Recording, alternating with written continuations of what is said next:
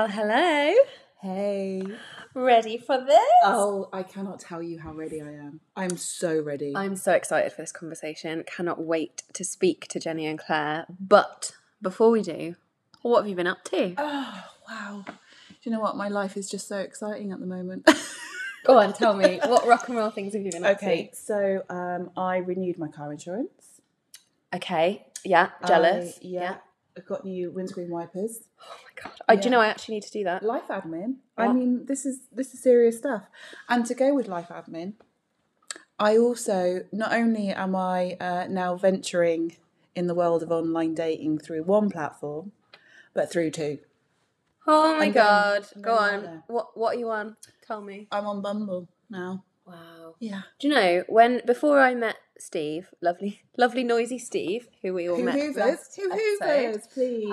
before I met Steve, I was on Plenty of Fish because that was literally the only dating thing there. Now there's a plethora. And do you know what? He told me after we got together that he saw my profile on Plenty of Fish, but chose not to message me. How rude is that? There is something Rude. about that. Love him to pieces. Been together over 10 years. Rude. Never forgive him for that. No.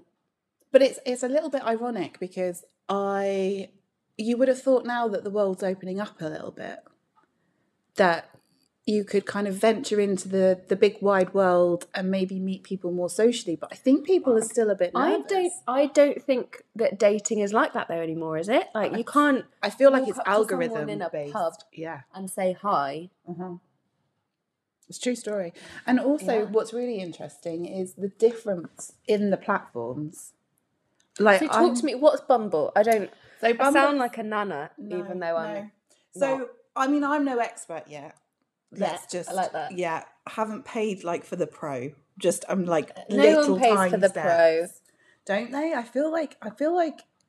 I just feel like it might be. Hang on, my dating data is from over 10 years ago, so I don't know. Maybe people do pay for the pro. Oh, who knows? We'll see. I mean, I'm nearly... Sounds like a whole other kind of dating app, but you know, carry on. So yeah, Bumble is basically women go first. So it's like empowering women in a kind of strange kind of way. So men can't message you. Can you see how tall they are and check that they're taller than you when you're in heels? Only if they tell. There are things you need to know. And I think that maybe there's an episode that we should do where we, from a woman's point of view, tell men exactly what would really help. Well, you know, there's an episode coming up where someone's coming on to us to talk... Coming on to us?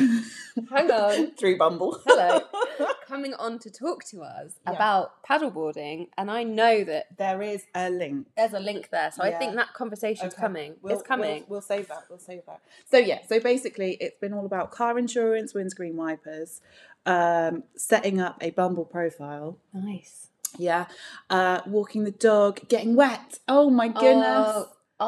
So we went for a walk at the weekend. We went to Seaton Beach. I love Seaton. We left Plymouth and granted it was a bit drizzly. By the time we got to Seaton, the heavens had opened. We started walking along the beach. It kind of dried up a bit. We thought, oh, this is going to be fine. Then there was another downpour. By the time we got to Downderry and went to the pub, I was slightly delirious, completely soaked. Yeah. The dog was hugely unimpressed. Yeah. But we still had a lovely time. We were proper Brits of, this is not going to dampen our fun. We're just going to carry on. Smile. I'm going to sit outside because the pubs weren't open at that point. I'm going to sit outside and I'm going to drink. And then I'm going to carry on. But do you know what's quite funny about that is we did the same, not in the same place, but we did walks on the same day, didn't we? Yeah, and we both posted. Both got soaked. Very moody, wet shots. Oh God, that sounds... No. We're not like that. Just friends. Just friends. Maybe we'll share them. At some point so that people can see what we mean. We'll do side by side. Yeah. Well, I think I can top your rock and roll. Yeah. Because although I've not renewed my car insurance, I have, wait for it, are you ready? Reorganised my fridge. Can we just take a moment? That is impressive. I mean, don't be jealous. Don't hate me because you ain't me. I hate you a little bit. Got rid of all the jars of like little bits of Thai green curry paste. Why did I have 3 open jars of that just sat in the back of my fridge? All gone. Why do we do New containers, organised everything. I am literally living my best life. Do you know what I noticed that I do in the fridge? Tell me, what do you do in your fridge? That came out so wrong. But I keep, like, if you have kind of sun-dried tomato in oil or olives or, like, I'll use them all, but then I'll be too, like, I wouldn't want to throw the juice or the oil away. So I'll put it in the fridge and try and think what I'm going to do with it. And then I end up throwing it away anyway. I feel like that needs to be your homework before the next episode of, like, what did Ellie do in her fridge? Insight into why I'm single. My fridge has no food, but lots of oil and olive juice. I'm going to make a request. Any recipe suggestions for oil of sun-dried tomatoes? Please send them in. Maybe we need to get one of the Tanner brothers in to tell us how to cook. Oh my God, I do need that. Give us some recipe suggestions. Yeah. I feel like I should know how to cook running a little baking business, but no, you do know how to bake. I know how to bake. I like to think I can cook, but who knows? We'll do a ready, steady cook. Do you know, there are two things that I can't do, and I've been really open about that on my whole single adventure. I can't cook and I can't park. What do you mean you can't park? Surely you can park. No, I can't parallel park. I'm really bad at it. I get really dyslexic with where I'm going. You stress out too much. And if there's people around, cars around, I will just drive off. I'm like a dog looking for a place to go. Steve makes fun of me when I park in front of our house because he thinks that I do that kind of Austin Powers move of going backwards and forwards like 10 times. I shuffle. Even though I'm straight, like I'm straight against the curb, I'll go backwards and forwards until I feel completely perfectly in the middle and where I want to be. But do you know what happens as well? When I nail it, like when I'm like, oh my Christ, I'm so good at parking, no one's there to witness it. When I absolutely mess up and I look like an absolute moron, everyone watches. Well, that's just the way. I hate it. Anyway, I think maybe you should keep some gold stars in your glove box for when you park well. Oh my God, that's what you need to do. Do it. Put it on Pop-It. Put it on like the windscreen of the car. Yeah. Is your car called Pop-It? Yeah, my God. Oh, my car's called Princess. Steve loves it. He's out in Princess. Yeah. Anyway, I feel like we should also talk about someone's said birthday, talking of Stephen Lee. Oh, Stephen Lee's birthday. We're still trying to figure out how to get him in a helicopter. Yes. I did think of a name. We've had so many requests for that, though. I thought of a name for the segment of challenging Steve to do stuff. Okay. Now, bear with me. Okay. I'm going to have wine. A Plymouth local, so this is proper me trying to be clever about using Challenge Annika as a theme. Okay, don't be too clever though, it might go over my How head. do you feel about Challenger Jana? I love it. Does he love it? Will he love it though? I'm not sure. Well, I think. But I love it. It's either that or Adventure Steve. Oh, Challenger Jana. Challenger Jana feels like it could be a thing. Yeah, no. I can't tell you how many messages we've had, haven't we, about Stephen Lee out there. Mainly wanting to see him jump out of a helicopter. In Lycra, funny enough. He has done a skydive before. I think he could be tempted to do something crazy. Yeah. We'll see. We'll see. And he does hint about being part of it, doesn't he? He does. He's very keen. Yeah. Very keen. But his birthday. Yeah. So you'd think a Wednesday in May, you'd pretty much be guaranteed sunshine, right? Yeah. No. Tipped it down with rain. Yeah. Tipped it down with rain. So I did what any grown-up would do on a birthday. And Have a duvet day? No. I made him a dinosaur birthday cake. Of course you did. And then we went for a walk on the Hoe, took Coleman, the puppy, for a little walk. Had a little walk. We went to Brewdog, had lunch, which was lovely. How was it? I can highly recommend the chicken wings. And I was driving, Steve was drinking, but he had the Elvis Juice grapefruit IPA, and it was excellent. And I now need to go back when I'm not driving to have lots of that. So really enjoyed that. And then we came home and I had sorted out, I got a whole load of arts and craft supplies and we did an art attack afternoon where he had to paint a canvas with his favourite thing. I thought you were going to say with his face. Did a dinosaur. That would have been better. We had to make finger puppets. I bought a finger puppet set. Oh my God. Typically they did not work, but it was the fun. Yeah. And then we just had loads of other stuff to make arts and crafts with. So we did that. And then we went to our favourite pub for dinner. We went to the Lord High Admiral in Stonehouse. Oh, I love it. And it was pizza night. And we sat in their pub garden, which is all covered and has a log burner, so it's actually really cosy. Oh, And it was really lovely, but we're not actually here to talk about us, are we? We've been gabbing away. It's not always all about us. We're getting too excited. We're delighted to introduce our guests, our very first guests. So we're excited to talk to them. So excited. And do you know what? I think this is going to be, this is our first full episode with two incredible people doing amazing things. And I think that they are going to take us on a real journey over the next kind of 30 minutes. I think so. Yeah. Oh, no, you go. Yeah, you go. And I'm genuinely, I know that we should know a huge amount about what they do and the organisation. And we probably do know more than most. But there is still so much I want to find out. And I can't wait.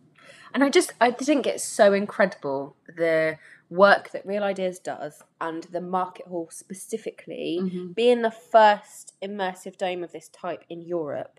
The only other one that I'm aware of is in Canada, so I can't wait to hear more about what that means, what that's going to feel like, what it's going to look like, what kind of events they're going to be hosting. And how it works in Plymouth. Yes. And also that kind of question of, okay, I understand why they've done it, but why have they done it in Devonport?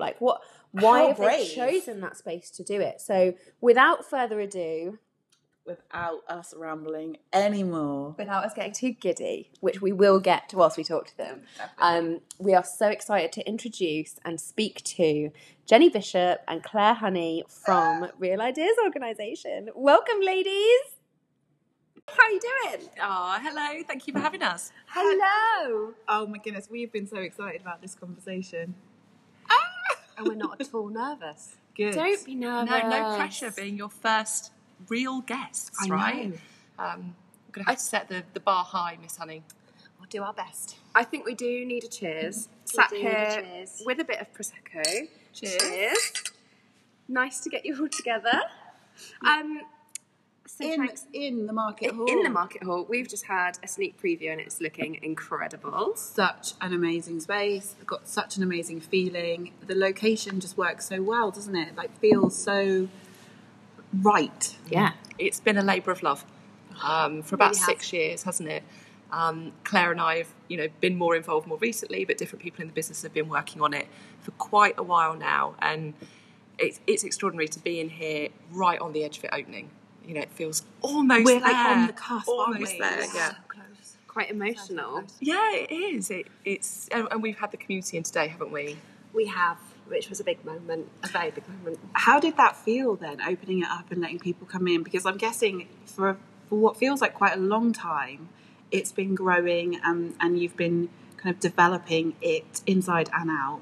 So people see it daily, they pass it. How do you make it still feel new to them, even though they've been passing it kind of on a daily basis? So we got a lot of comments today because so many people have watched the fencing go up, they've watched the builders go in and out, they've watched materials come in and out, and they were saying, no, we've watched this for the last 2 years happening and no idea what was going to be inside it. Despite what we've put out, you still don't know until you've actually seen it. And it felt really important to us to open our doors to the community first. Mm-hmm. So everybody on the estate has been invited in over the next couple of weeks for just to look around. So they came in for tea and cake today, had a guided tour, and then went into the dome, and just seeing the faces and the oohs and ahs, and it was amazing. And all the kids just loving it because they have never seen anything like it. They've never seen this building in the state that it's in, and B, an immersive dome. So it was, Well, immersive dome, that's a conversation that maybe we'll pop on hold for a bit later on. Come on to that. So in terms of Real Ideas, we obviously have spoken about you guys a little bit in our intro, and we were giddy with excitement about how you guys are. Very much so. To come on, I think. I know. Yeah, I know. We made the assumption. We kind of had no option, didn't we? But for you ladies, obviously, we always would. Well, there is a lovely connection between us all, isn't there? Which, so I should probably, confess our relationship. Disclaimer, and what is it? Not expression of conflict of interest. So Fabulous Jenny is my sister, my big sister. One of your big sisters. One of my big sisters, yes. Don't want to get told off by the third sister. And obviously, we're all friends. Yeah. Well, I've known Claire now for about 15 years. Yes. We've worked together in different guises and just became friends. Instantly. Yeah. Aww. And Claire and I, our paths crossed, back in 2004, when I was at Pavilions and you were at the Theatre Royal. When I started Theatre. When Pavilions was managed by the Theatre Royal. So our careers kind of just crossed for about a few months then, didn't they? But we only started working together when I joined Real Ideas in 2012. And I joined Real Ideas in 2010. So then we met when you started.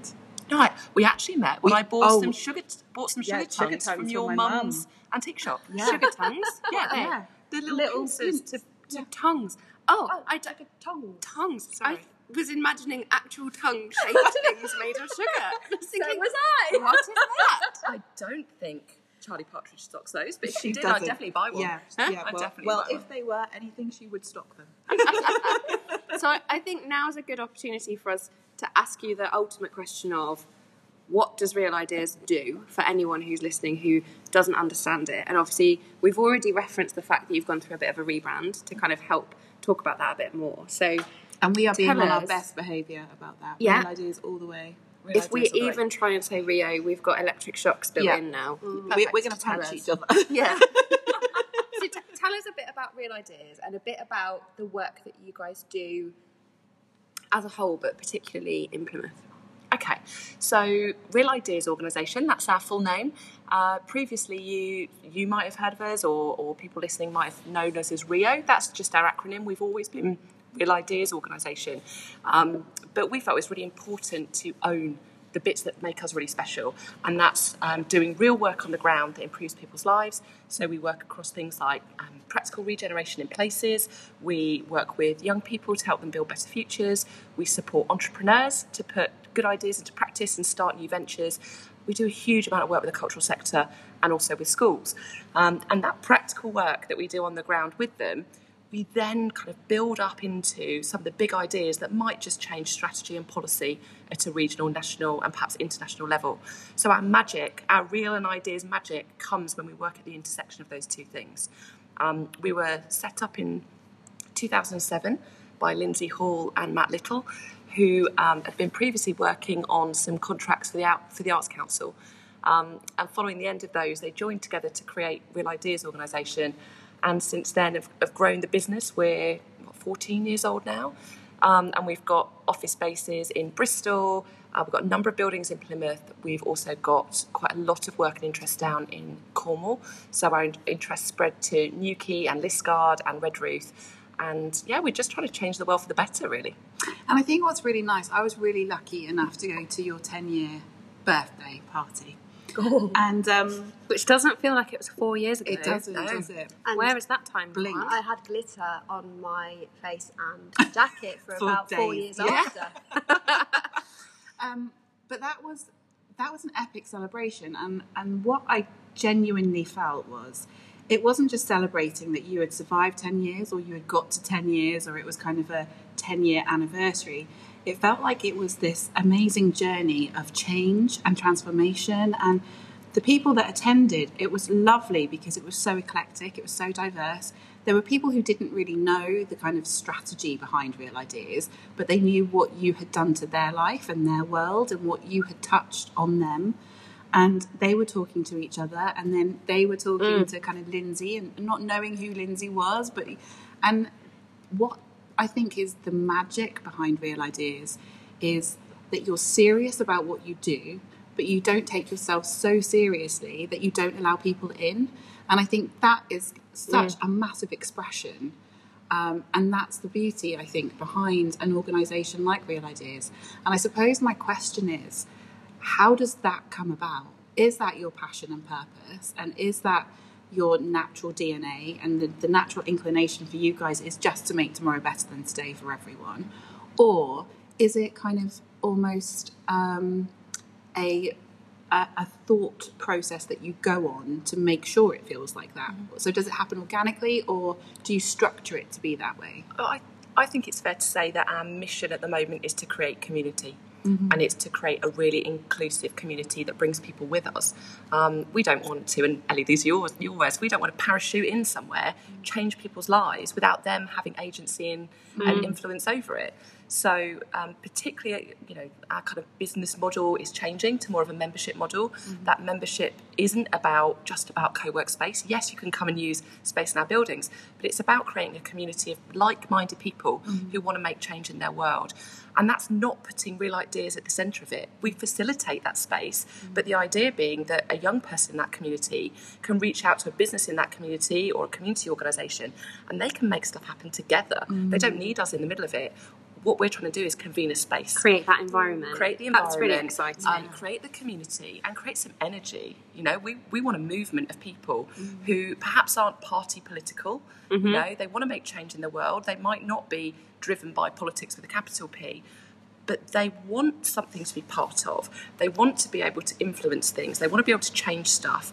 And by being part of our community and being part of our membership, they find a tribe that they can do that with. And I think that's the thing, isn't it? It's definitely, but a tribe not in a way that people are ever too late to join, because one that you can join as it goes. Exactly. And I think sitting here in the market hall, it definitely feels like the start of something really exciting.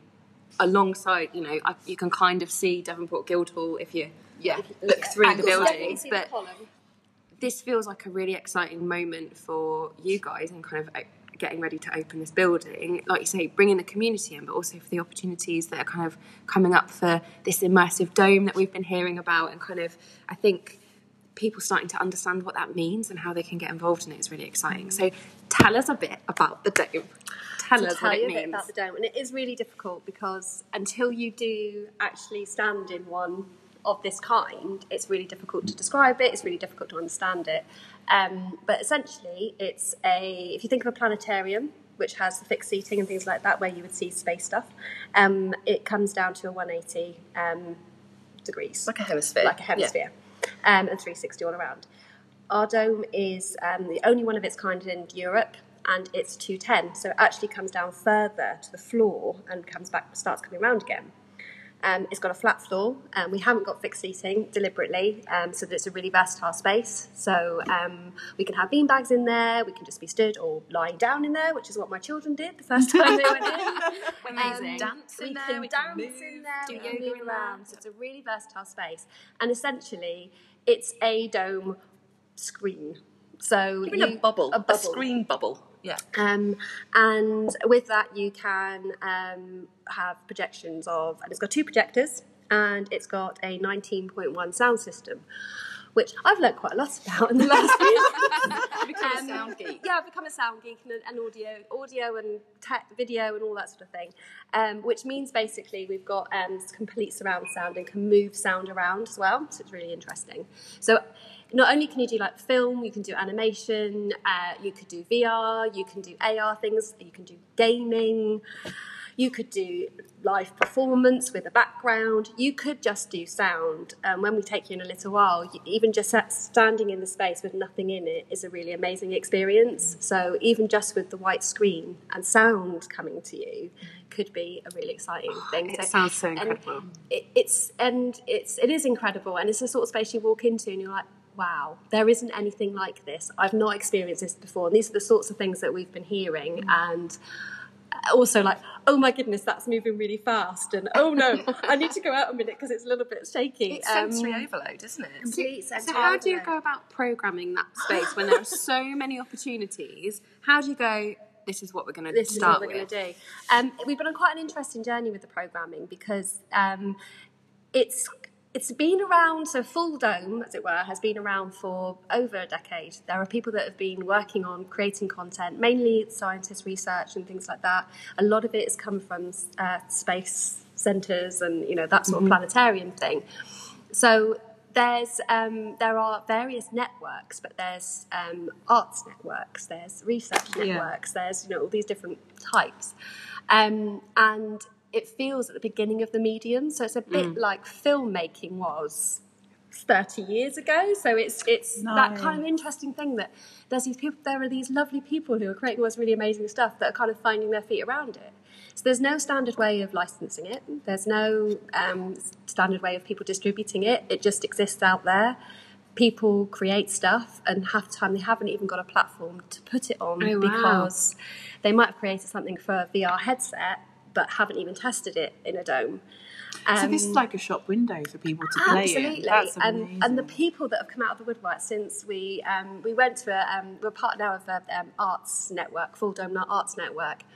And we went to the first meeting, and Mike Phillips, who's at the University of Plymouth, who is actually his fault we've got the dome. We can talk about his fault, because he's been creating stuff for years that's been happening at the University of Plymouth and the IVT, or he's been going all over the world with the work that he does. Incredible reputation. Incredible reputation. Yeah. He is famous. Like when we came onto this arts network, he was like, oh, Mike Phillips is here. Oh my goodness. Wow. And that's Plymouth doesn't know that. Plymouth doesn't know about that. This sounds untrue, but I actually just got goosebumps hearing you talk about something from Plymouth that's famous that actually I have no clue about, that we don't celebrate, and this is incredible. This is the first really open and accessible community stage that will exist for that work. So this export that Plymouth has had, this digital, immersive, creative content, which is shown all around the world, and Mike Phillips is really famous in all these different places, he'll actually be able to show it in his city where he lives, in the place where his students to his family are studying, his family and his friends.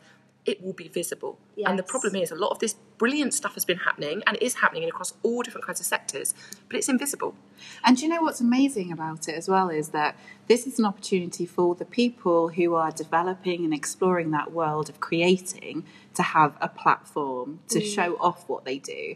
But it's also the opportunity for people who know nothing about it to kind of come and see. So the magic is the tying together of those two worlds, and that's the kind of... And in terms of our programme, the way that we've structured it as well is we will have a very public, open programme. You can buy a ticket, you can come in and see something like you would at the cinema. But you'll also, other days of the week, you'll be able to come and tinker and create stuff and then test it on the dome in the afternoon. That's so cool. We're also looking at a kind of scratch night. So if you have created something and you want to actually show it to a public audience. Like an open mic. So yes, if you want to show it to a public audience. Love that. So the audience know that they're not sure what they're going to get.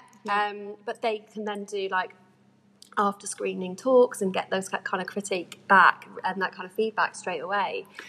So it's for us that's really important. It's not just about programming for people to wall see, to wall for people to just come in and buy a ticket and see.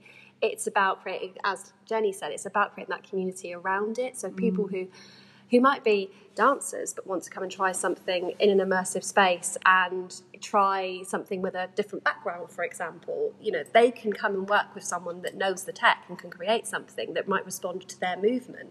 That sounds so cool. And like I said, it's endless and it's huge and there's so much out there and there's so many people out there, but they haven't had a platform in the UK to actually be, and so Plymouth's now part of this global network. Yes, which it was before. It was before. But even without the dome.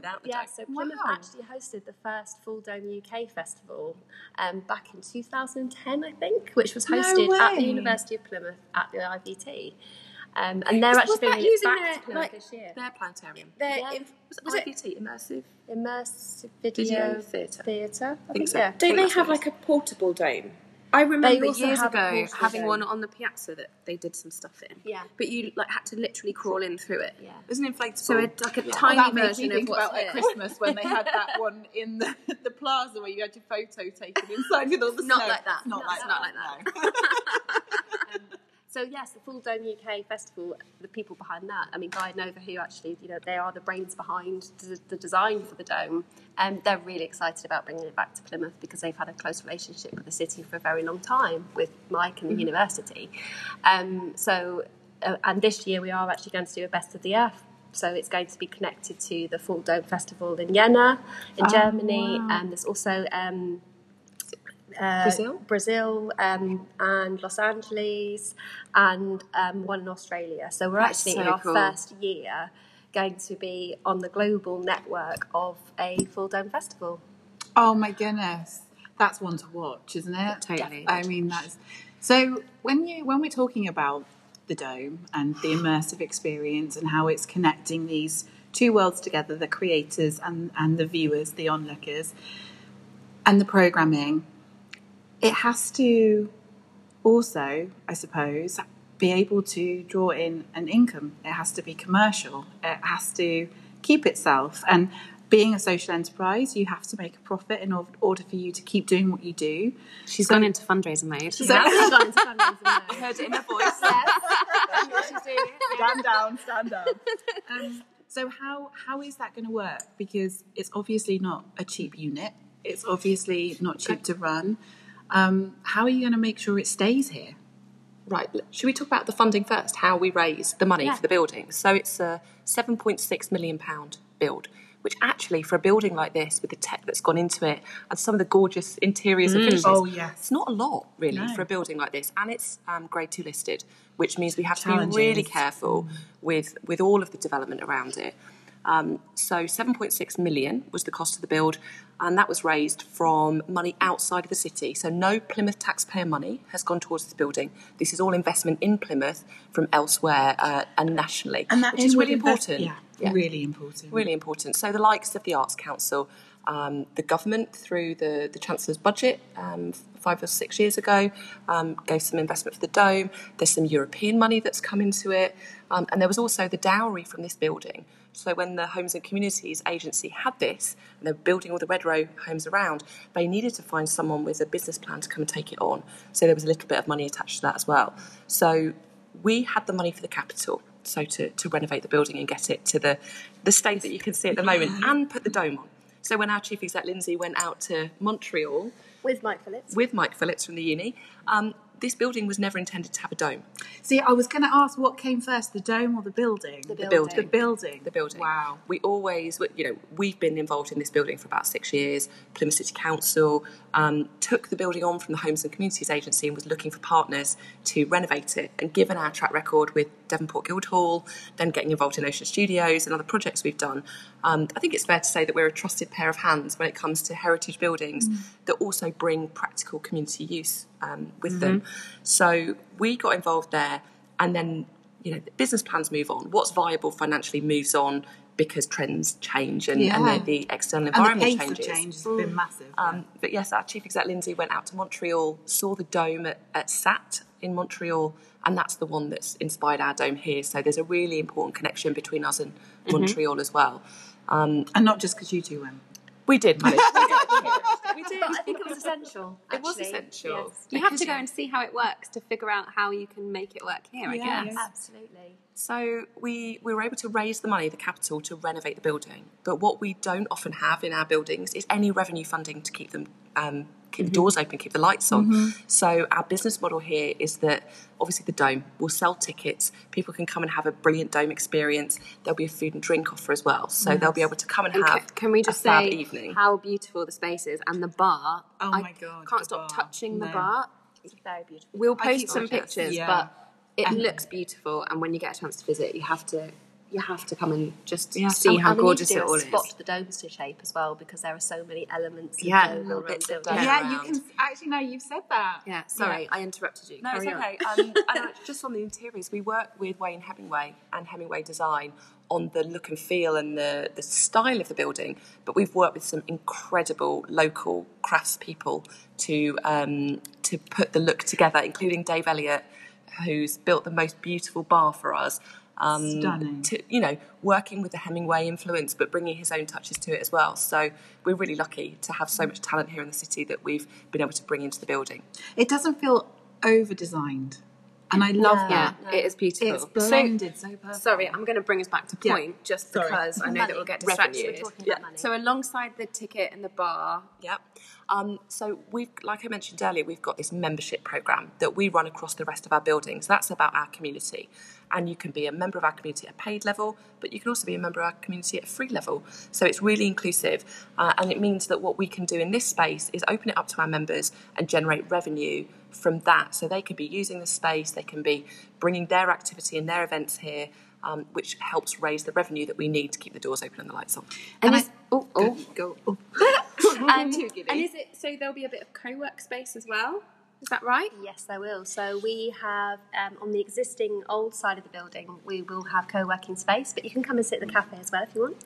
And that will be open to members all the time, and then some hours it will be open to everybody. So it's really important to us that everybody who does come into the building gets access to that side as well. Yeah. So we don't want it to be cut off. So there's loads of co-working space. We've got some a mezzanine with some office space upstairs, which is open plan workspaces.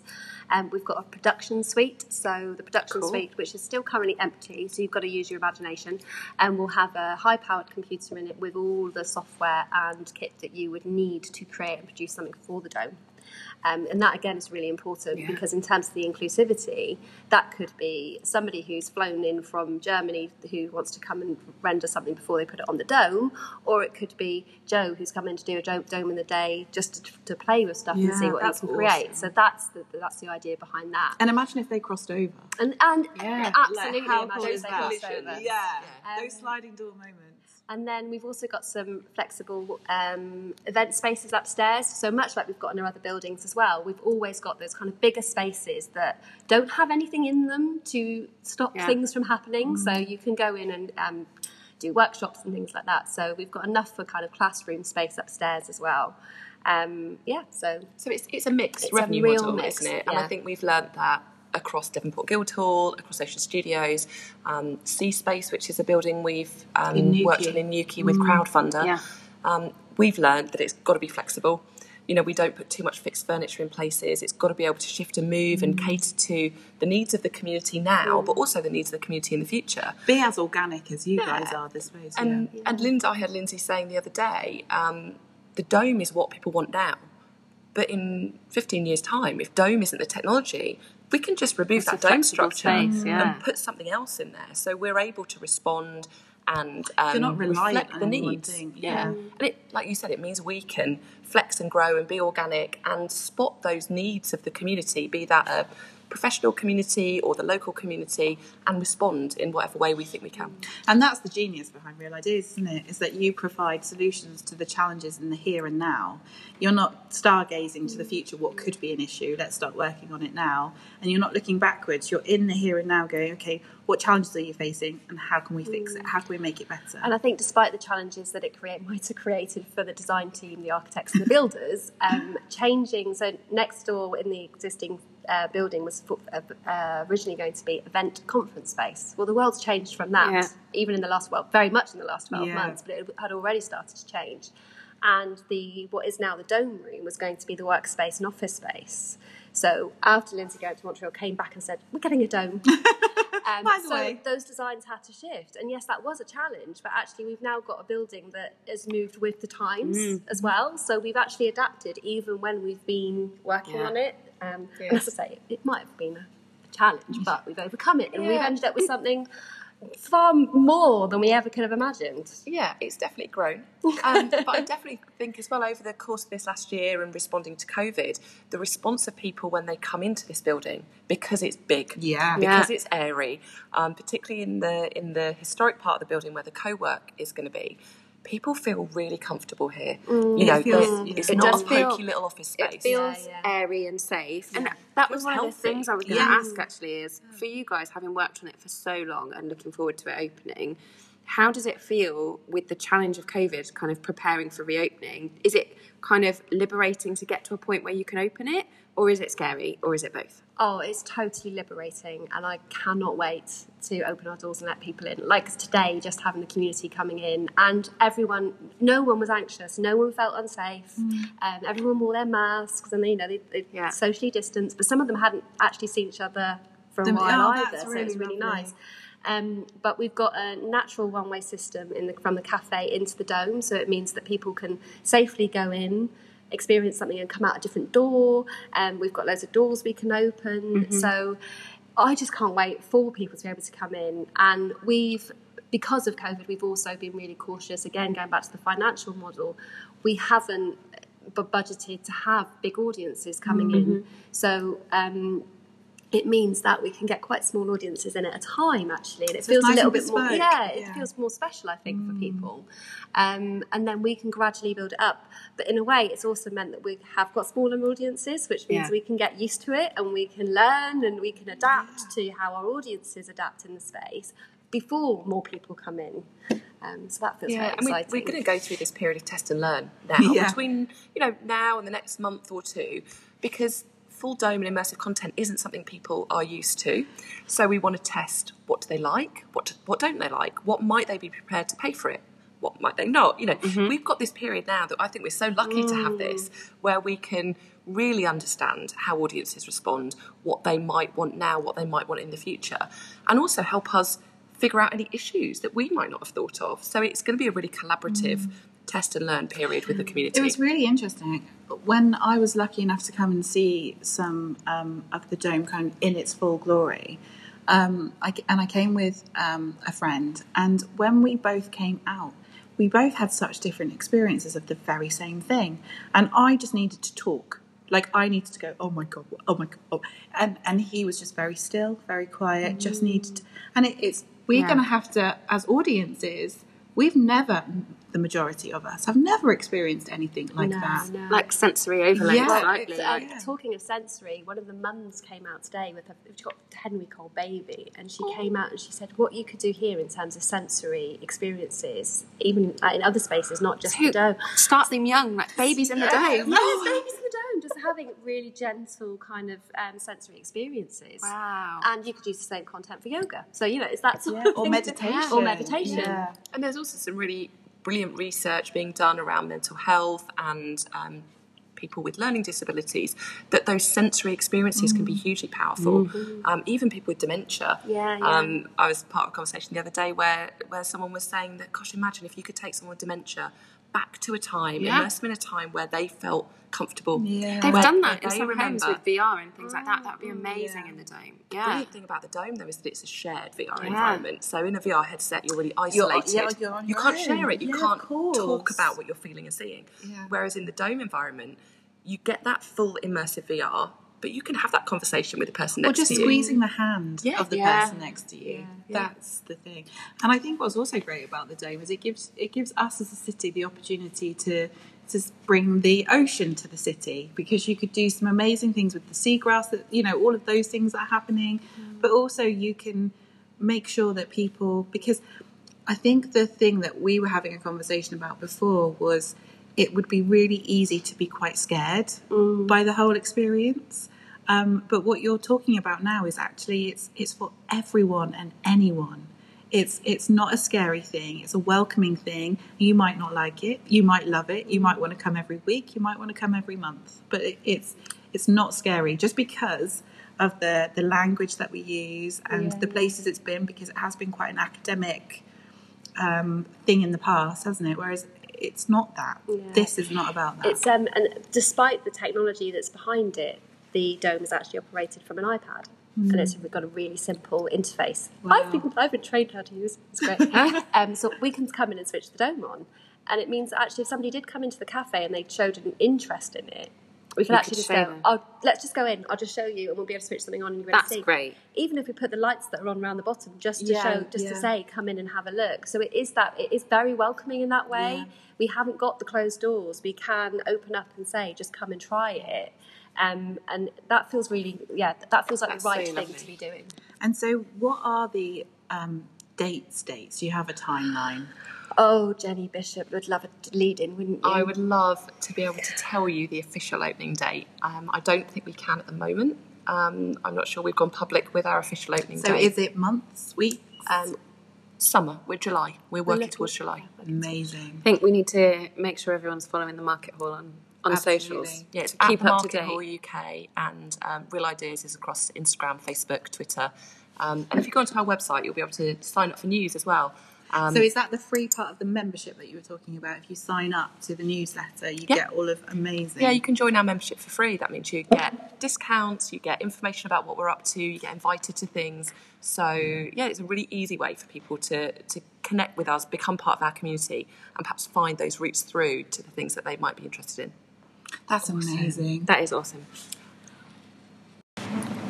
I think it just sounds so amazing. It's so exciting. And how's the interest been from kind of local people in getting involved in actually putting content on the Dome? Is it easy for them to do? Like, how does that work? It's been really easy because one of the decisions we've made really early on is that we want the kind of staffing structure and how it's operated and how people can use it to be really accessible and inclusive. So we will deliberately be having open access so people can come in, whether they're a paid member or not, they'll be able to come in and use the space. And we're not going to have a technical manager as such. So what we want is for the people in Plymouth to be able to learn skills from the techs that are already that kind of installed it. So Guy and Nova, who, as I mentioned earlier, the brains behind it, they're gradually training a pool of people in how to operate the Dome, how to create something for the Dome, how to upload for the Dome, which means that we'll end up sharing those skills in the city and further afield, and growing the number of people who can actually make stuff but also show others how to make stuff. We're going to be creating workshops around Dome in a day, so you can actually rock up, create something in a day and see it by the end of the day. Wow. So that's will awesome. you keep those? Will you keep those so that you can keep showing them? And Absolutely, yes. Yeah. So, and people with no previous so people tech ability. with no tech ability That's so whatsoever cool. will be able to rock up and create something in That'd a be day. an excellent birthday present. That would be such a good wouldn't it? experience present. And it You just know I love a demonstrates. birthday. It just After demonstrates, I think, that this space is for everybody. Just because it's a building with cutting edge tech doesn't mean it's only for techies. You know, it's not just for those people who get really excited by it because that's their passion or that's their work. This is for everybody, whether you're a 4-year-old or a 74-year-old based in Devonport perhaps, or a business person in Plymouth who's got an idea that perhaps immersive tech might be able to help something that they're doing. Oh, this that's building exciting. is really inclusive, and we want everyone to be able to come here, get involved, get inspired by stuff, and see what the Market Hall can do for them. That's part of our generosity. We talk a lot at Real Ideas about generosity being part of what we do. We facilitate a space, but it's for other people to come in and use it to help move forward their ideas or the things that they're interested in. Which is why it's really important for us not to be those techies. I did get asked the other day what my background was in VR, and I haven't got a background in VR. But what we can do is say, okay, well, I can't help you with this, but actually you've got skills in it. We just need to give you the space to be able to do something. Or we know this person. We know this person who we can connect you with, who can do that. And that's really the kind of magic behind what we do, isn't it? We are starting something called Start Something Immersive as well. So we've got 11 or is it 13 businesses or business ideas that are going to be starting here. They'll get membership for a year. They'll have access to the spaces. And that cohort of people includes everything from someone who's just doing an immersive course and wants to maybe set up an agency, but she's not quite sure what to do yet. We've got someone who is semi-retired and has a load of story letters that have been sent from Australia, from a family that moved from Cornwall to Australia back in the 1800s. wow. And they want to bring that to life in a dome, and they don't quite know how to do it. But they've got all the content to be able to do it, and we'll be able to hook them up with people to be able to do that. We've also got a guy who's been a student with DBS, who's him and his business partner Ryan are looking at 3D sound, and they've got an amazing 3D sound. 3D What's sound. that? I don't know. And that's okay. That's really okay. cool. But it's 3D sound. He lives in Devonport. He lives around the corner, and he's already had some training in how the video side of it works as well. So again, it's about those kind of baby steps and us meeting people where they are and breaking down those barriers. We've been really insistent that we need to know how that a control room works and how to use the spaces, and it's really about that. It's not about you just having to come with all the knowledge. It's about going, well, I sort of want to do this, but not sure quite how. And that's the thing, isn't it? Starting any business, regardless of what sector you're in or kind of whether it's a product or a service, it can be a really lonely place because you could have the idea, you could have the content, but you might not necessarily have the connections or the people to bounce ideas off. And I think this space Creates is going to be that springboard that connects everyone with what they need. And that might be different things. That might just be someone to sit and have a coffee with when you've done a couple of hours typing, or it might be actually someone where you go, do you know what, I've got this idea, don't know where to take it, can you help? And it's just so cool. Yeah, And that's so what cool. our community is about, more broadly, not just inside this building, and of course it will exist in this building, but more broadly. The Real Ideas community, particularly over lockdown, has grown internationally. Yeah. So we've got people in our network that if you're a member at a free level, at a paid level, you can access those people. because you guys didn't can network and did community. you, during lockdown? Oh, no. No. In fact, it got busier.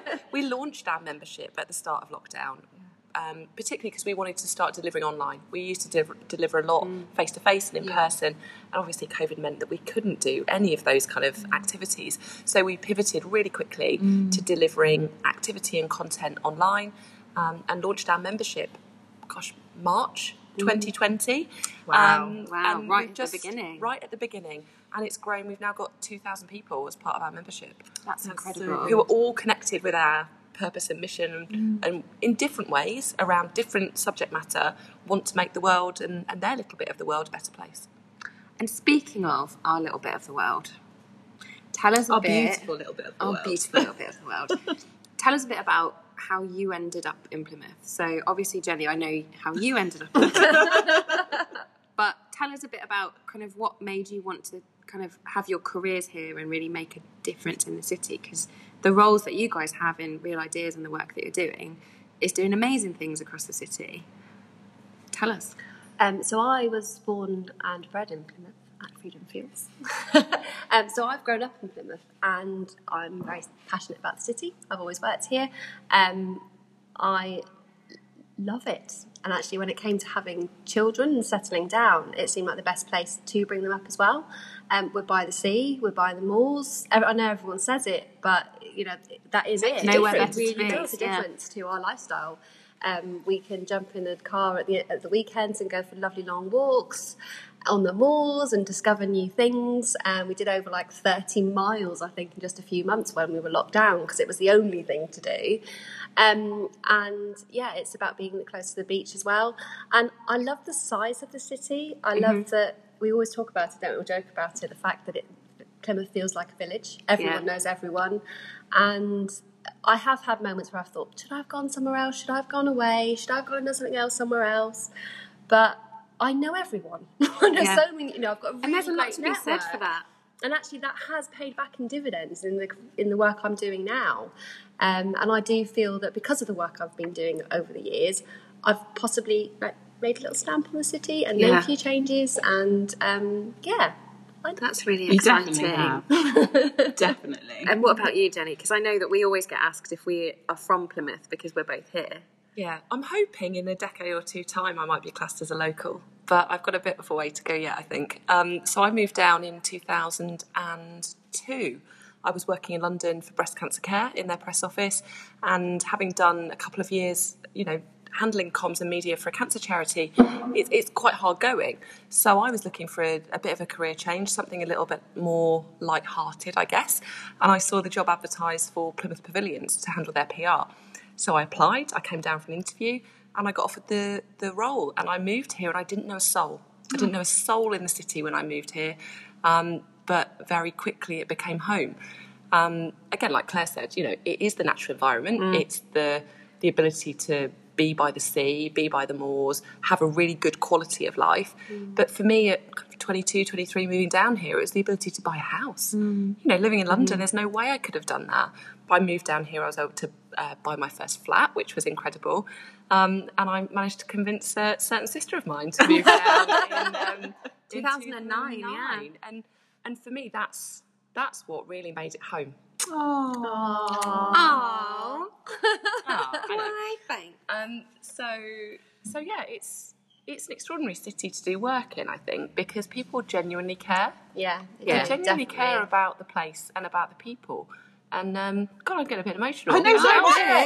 We're all getting a bit. We're all tired. I think that's the thing, though, it does feel like a village, and it does feel like you can make an actual difference on how people feel about the place. And I think there's a lot of perception, isn't there, that Plymouth, it's not Exeter, it's not anywhere else. But actually, I can feel, especially over the last 12 months, people have started to go, actually, we love where we live. I think lockdowns almost made people open their eyes. Let's say how lucky are we that we were able to see the sea when everything was locked down. Discovered and I think all those amazing places that you didn't even know existed. I think as well, Plymouth's got a kind of grit that perhaps Exeter and Truro don't. I know Plymouth sometimes can feel like it's the second cousin, the less affluent of Exeter and Truro.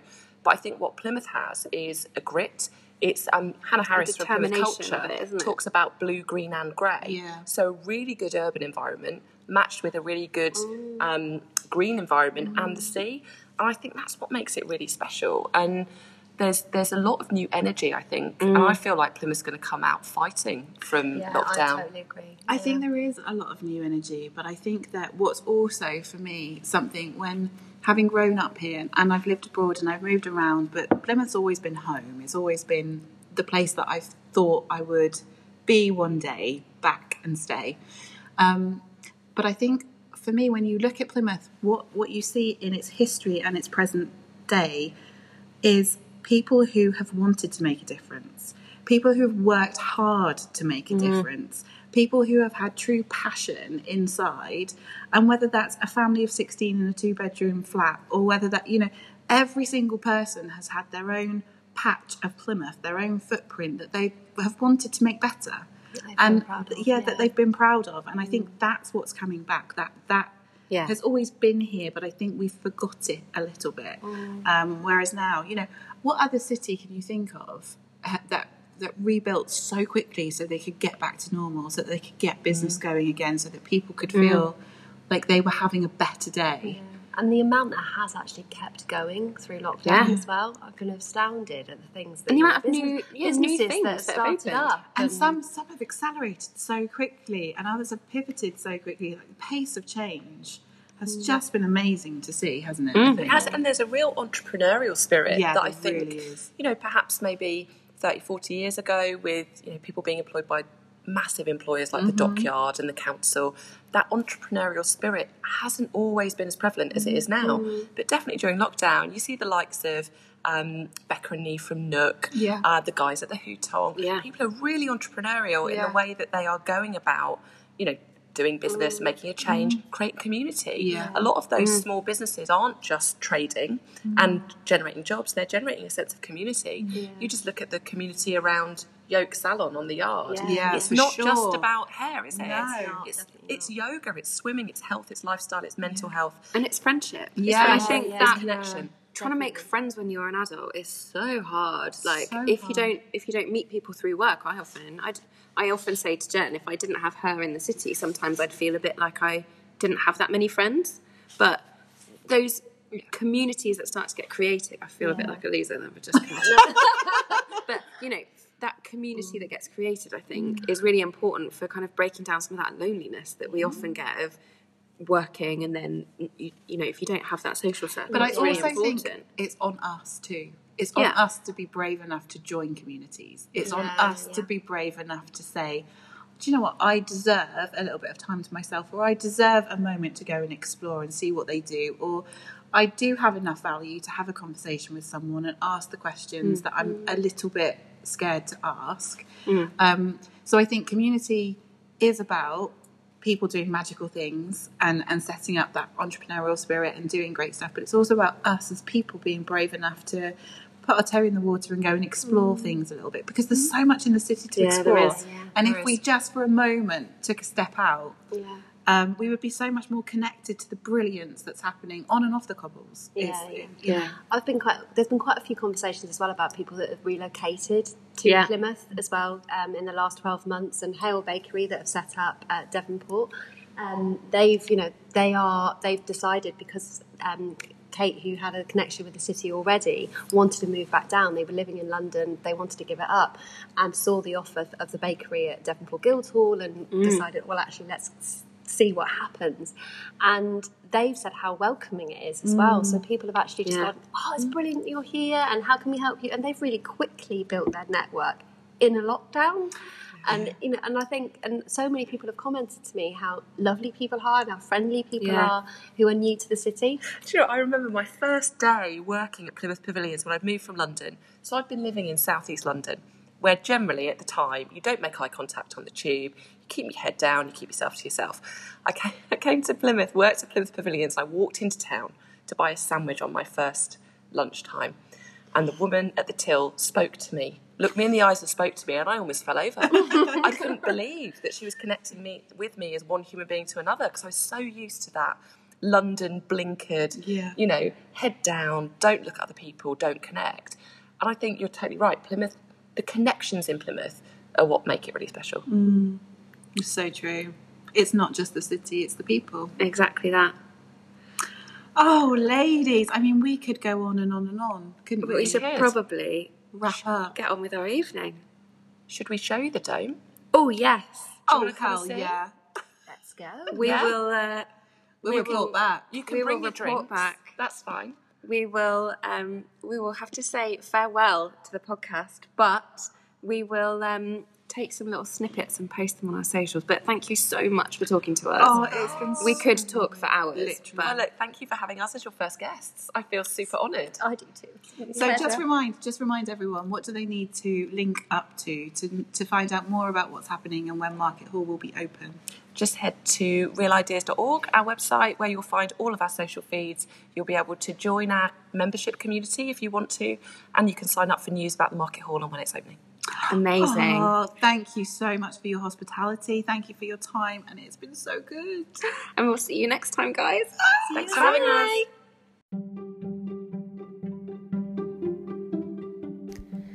Thanks for joining us for this episode. Don't forget to tune in next time for your fortnightly dose of what's happening in our amazing little city by the sea.